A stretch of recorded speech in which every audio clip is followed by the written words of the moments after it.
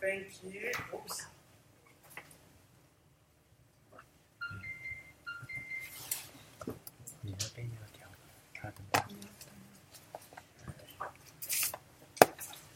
If you have your Bibles open to that Bible reading, that would be great.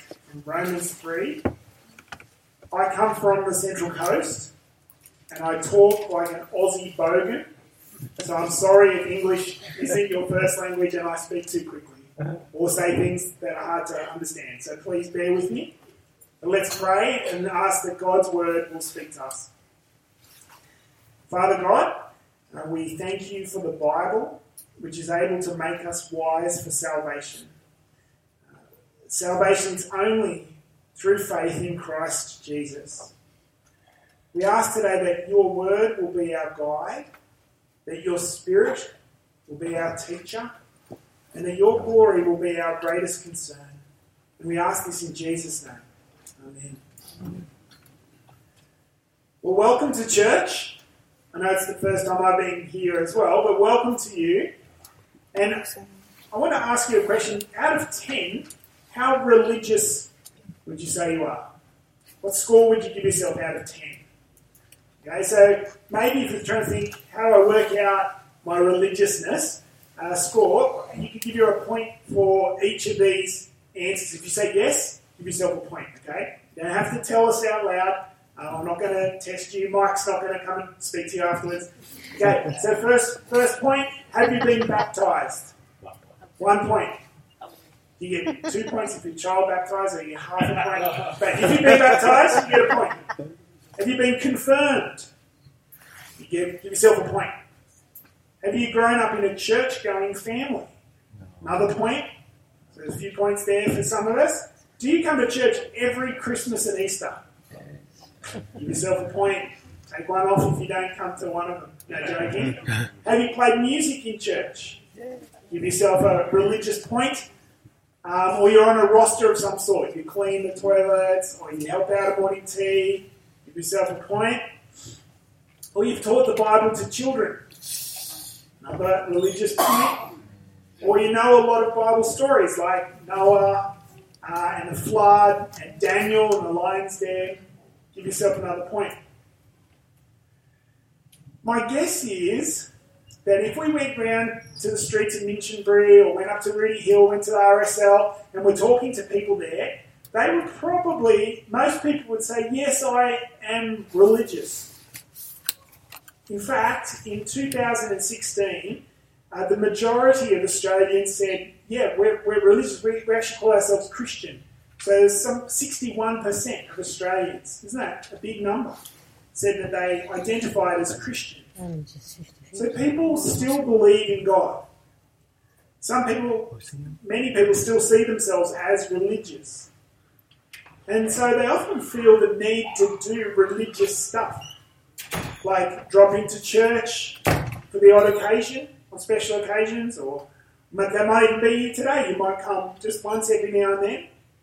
Or you might come week in, week out, every week of the year, rain, hail or shine.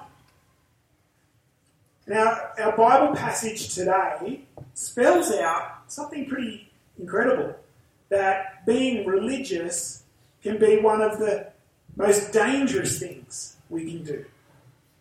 Being religious can be very dangerous. In fact, our religiousness and doing these religious things can be one of the biggest obstacles between us and God. Now, how is that possible? Well, it seems that the Bible isn't offering us religion, it's offering us something else instead, much better than that. So that's what we're going to be looking at together this morning. Now, I'm going to try something that I tried at the earlier service, and we'll see how it goes, okay? It's a part of Paul's conversation. So from chapter 3, verse 1 to 8, Paul has an imagined conversation between himself and somebody who would be asking questions from a religious background, from a Jewish religious background. And so the person in the hat, okay, that's the person asking the question. And the person without the hat is Paul answering the question. Now you get that it's all Paul, But he's proposing the question and then answering his own questions. So hopefully this makes some sense to you.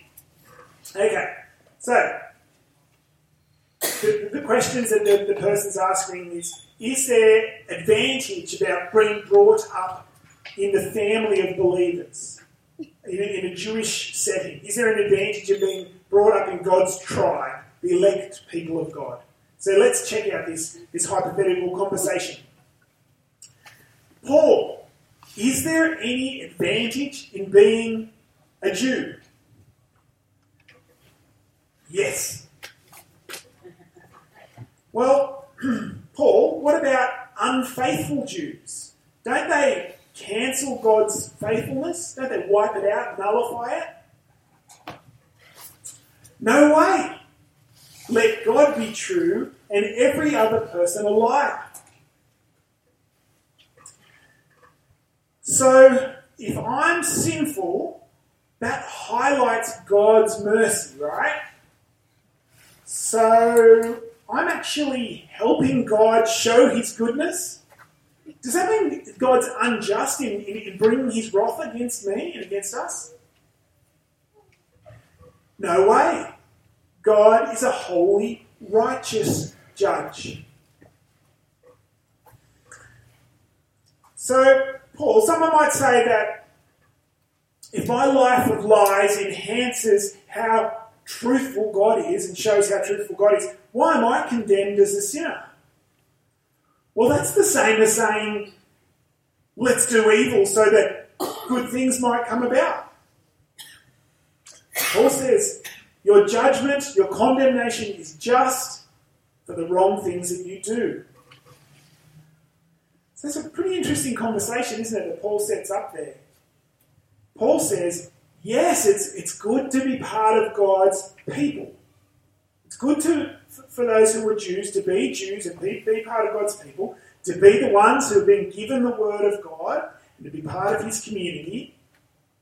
And he also says, your sinfulness doesn't undo God's goodness. The sinfulness of the Jews, that over and over and over and over time that they sinned against him, they failed him, that doesn't undo God's goodness.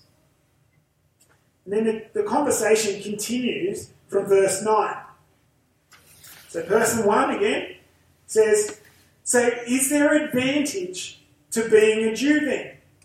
Is there advantage? Do Jewish people get special treatment before God on the day of judgment because they've been brought up in a family of believers? Paul says, no, not at all. Well, why not, Paul? What's going on? They don't get advantage because they all fall under the charge, both Jews and non-Jews, Jews and Gentiles, they're all under the power of sin. See, Paul's clear that the good news is that if you are a Jew, you have the Word of God, you're part of the community of God, but whether you're a Jew or not a Jew, there's no advantage in itself before God because all are sinners. Jews and Gentiles, all are sinners. So how does that apply to us today? Well, this is one of the most significant truths that Christians must uphold in our modern world. In 1 Timothy chapter 3, Paul, again, calls on the church of the living God, calls the church the pillar and foundation of the truth. We have to be people of the truth. God's people have to be of the truth. Now, this is one of the central truths that the church must hold up, that it's like a pillar that holds up the building. So there's constant pressures throughout history on individuals and institution and culture to be built around wrong ideas. And you see that in different countries throughout all history. God has appointed the church of his son Jesus to be a mighty advocate for the truth, to be a pillar of the truth.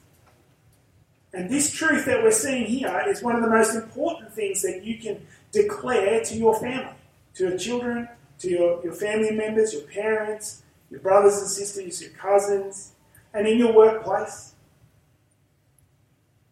This is one of the most important truths that Minchinbury Anglican can hold up in your community, and that is that all people are under sin.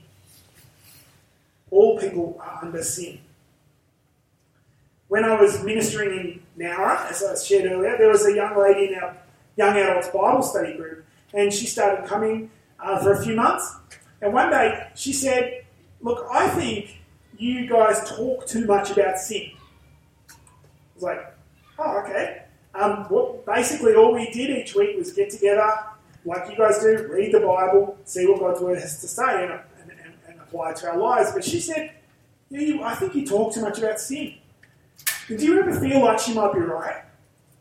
That Christians are in danger of being massive killjoys and overly negative?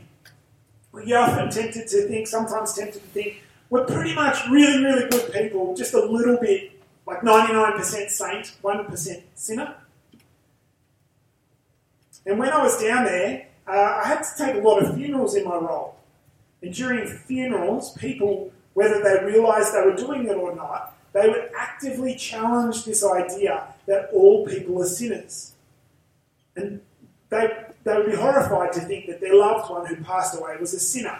And so people would say all sorts of things in their eulogies. They'd try and sum up the grand total of 84 years of life, or however old they were, in 5 minutes. And they would say things like, he was a really, really great guy. He'd even mow the lawn of the old lady next door, and he did that for 10 years, didn't charge her anything. Or, she was great, she was fantastic. She would have a cup of tea with anyone, she'd talk your ear off, it was really great. She even helped out on Meals on Wheels on Thursday, lovely lady.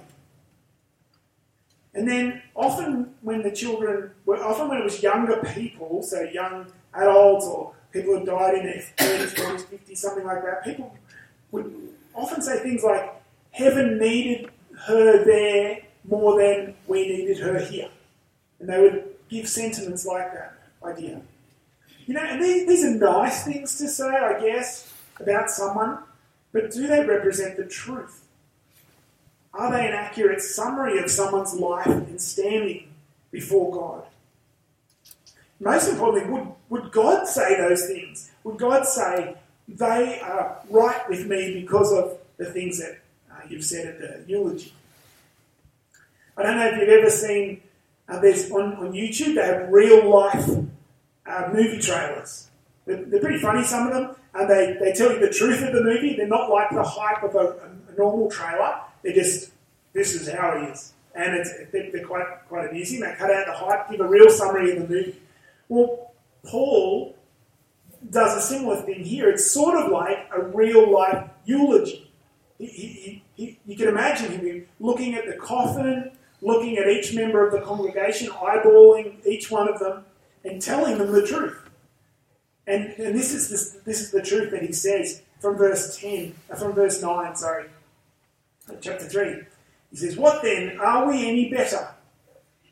Not at all. We have previously charged that both Jews and Gentiles are all under sin, as it is written." This is his summary of what the Bible says about mankind, about you and I. "There is no one righteous, not even one.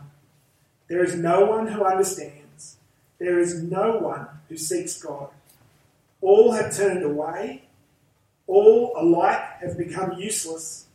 There is no one who does what is good, not even one. Their throat is an open grave. They deceive with their tongues. Viper's venom is under their lips. Their mouth is full of cursing and bitterness. Their feet are swift to shed blood. Ruin and wretchedness are in their paths, and the path of peace they have not known. There is no fear of God before their eyes." Wow. What a piercing assessment of life, of your life, of my life.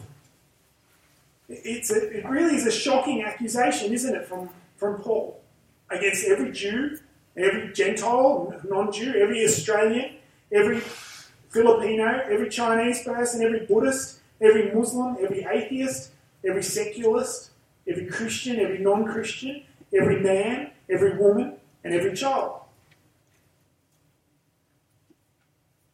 And then he goes on in verse 19. Now we know that whatever the law, he's talking about the Old Testament law, whatever the law says, speaks to those who are subject to the law, so that every mouth may be shut and the whole world may become subject to God's judgment. For no one will be justified in his sight by the works of the law, because the knowledge of sin comes through the law. He's saying this is what the Old Testament law does. This is what God's word does. It presents the holiness of God, his perfect goodness. It shows us what it would be like to need to live a perfect life, as if that was possible. But the law shows us, no, again and again, we can't live up to it. We can't live up to God's expectations. And Romans 3 highlights our sinfulness, our brokenness, our failure, our uncleanness, our unholiness. Because of the law, because of God's word, we become acutely aware of our sin. That's pretty brutal, isn't it? But here's the good bit, here's the kicker. God is doing us a favour by pointing out our sinfulness. So when someone says, man, the Bible talks way too much about sin, well, we can say, yeah, it does talk a lot about sin. But we must know our position before the Lord. Why is that important? Why is it so crucial? Well, Paul's consumed with being so blunt in telling people their situations because he knows if we don't understand our diagnosis, we don't understand we're sick, we're not going to accept the cure. If we don't know we're sick, why would we take the medicine? You know, one of the children that we compassion support in the Philippines, his name's Joshua. They discovered a little while back that he had a brain tumour. And in the Philippines, if you're living in poverty and you discover something like that, normally the kids just go home and live with their family until they die from the disease because they can't afford to do anything about it. But praise the Lord, he was sponsored and Compassion were able to care for him. He had brain surgery and now he has chemotherapy and he's doing really, really well. But imagine if his doctor thought to himself, I'm not going to tell this nice young man that he has a brain tumour. How distressing that would be for him. I don't want to upset him. Joshua's a nice kid. I don't want to be rude. I'll just leave him be in his situation and not tell him. Wouldn't that be a tragedy? If he knew he was sick, and once he was told he was sick, only then could he have the operation and take the medicine that he needs to. He can only then accept the cure. And it's only when we know that we are riddled with sin are we going to accept the cure from God. And we have enormous pressure in this world to be quiet about this truth. You might have seen that this week in the paper. There was a bit of an outcry there about some scripture teaching material that was saying all sinful people deserve death. The Bible, despite the reality of sin, despite the news being so awful, knowing your position before God is essential before you're going to accept a Saviour. So is it okay for Compassion to share this news about being sinful with children and their families? Is it okay to say you're sinners in the need of a Saviour? You might have heard of Israel Folau. He's a rugby player. Recently he wrote an article and it's called I'm a Sinner Too. And the question is it okay? The question was in the media, is it okay for Israel to write this article and say, I'm a sinner too? Because in his article he says, no man or woman is different from another. If you sin, which we all do, and do not repent and seek forgiveness, you will not inherit the kingdom of God. Is that okay for him to say that sort of thing? Well, of course it's okay. Not only because we live in a free and democratic society and you should be able to, free speech is integral to our country, but because he's pointing out our problem. And he's also presenting the cure. The message about sin and our brokenness before God is actually the gateway. once we know that's the gateway that opens up a hope-giving, life-giving truth. Isn't that something deeply satisfying about someone who knows your deepest brokenness and says, I love you. And I know that there's a way you can be made right with God and made right with others. Isn't that so much more hope-giving than just saying, all is well, everybody's fine and perfect and it's all good, when deep down you know that things are not good. Isn't it good to teach people on their deathbed that if they don't trust in Jesus, things are not good. They're not okay with him, with God. Isn't it loving to tell your friends, that even though they might not have thought about it, there's a huge problem between them and God? Now, at first appearances, it might sound morbid and cruel to say to somebody, did you know that you're a sinner? But in reality, that's true love. To help people see that they are sick and they need a saviour. That there's a cure, and his name is Jesus. If you ignore the cure, you die. If you accept Jesus, you live. And so as we read Paul's diagnosis in this section, we keep thinking, this is good. This is good. This is true. Because for all this bad news about my condition and about your condition, there is a remedy. And the only reason for the Bible, God telling us this bad news, is so that we will understand the remedy and we will take the medicine. We will accept salvation, being made right by God, freely given to those who trust in Jesus. And, we love these compassion-sponsored kids. We love caring for their needs, their physical needs, providing food for them, health care for them, giving them good educations and the prospects for a future.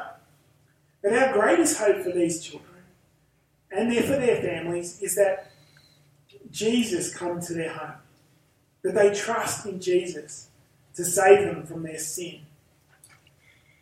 Because their need and our greatest need, and the greatest need of our community, is that they be rescued from sin. And Jesus is the only hope of that being able to happen. So we're going to finish in prayer. We're going to give thanks to God for what he's done for us in his Son. And we're going to ask for forgiveness for our sin, which has kept us away from him. So let's pray. Now, Father God, we thank you for the reminder, the diagnosis, for the strong words from your word this morning that remind us that we are sinners, that we are broken before you. That whether we're Jew or Gentile, whether we're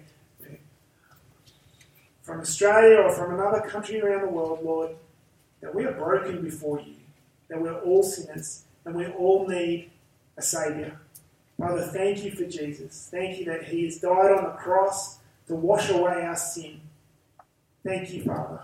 Please help us to put our trust in him always. We praise you for your goodness in showing us our Saviour Jesus. Amen. Thanks, Paul. Well, friends, we've heard the word of God, but we don't want to just be hearers of the word. We want to be doers of the word. So we're going to move into a time of reflection. Let me encourage you to write some thoughts down. We're going to sing in just a moment to reflect again on God's love for us in Christ. But after that, we'll share in discussion and question time. But even now, you can start to write down some thoughts that you learned today, reminded of today, or encouraged by things that you're going to put into practice in your life. I'm going to invite the band to come down as we prepare to sing.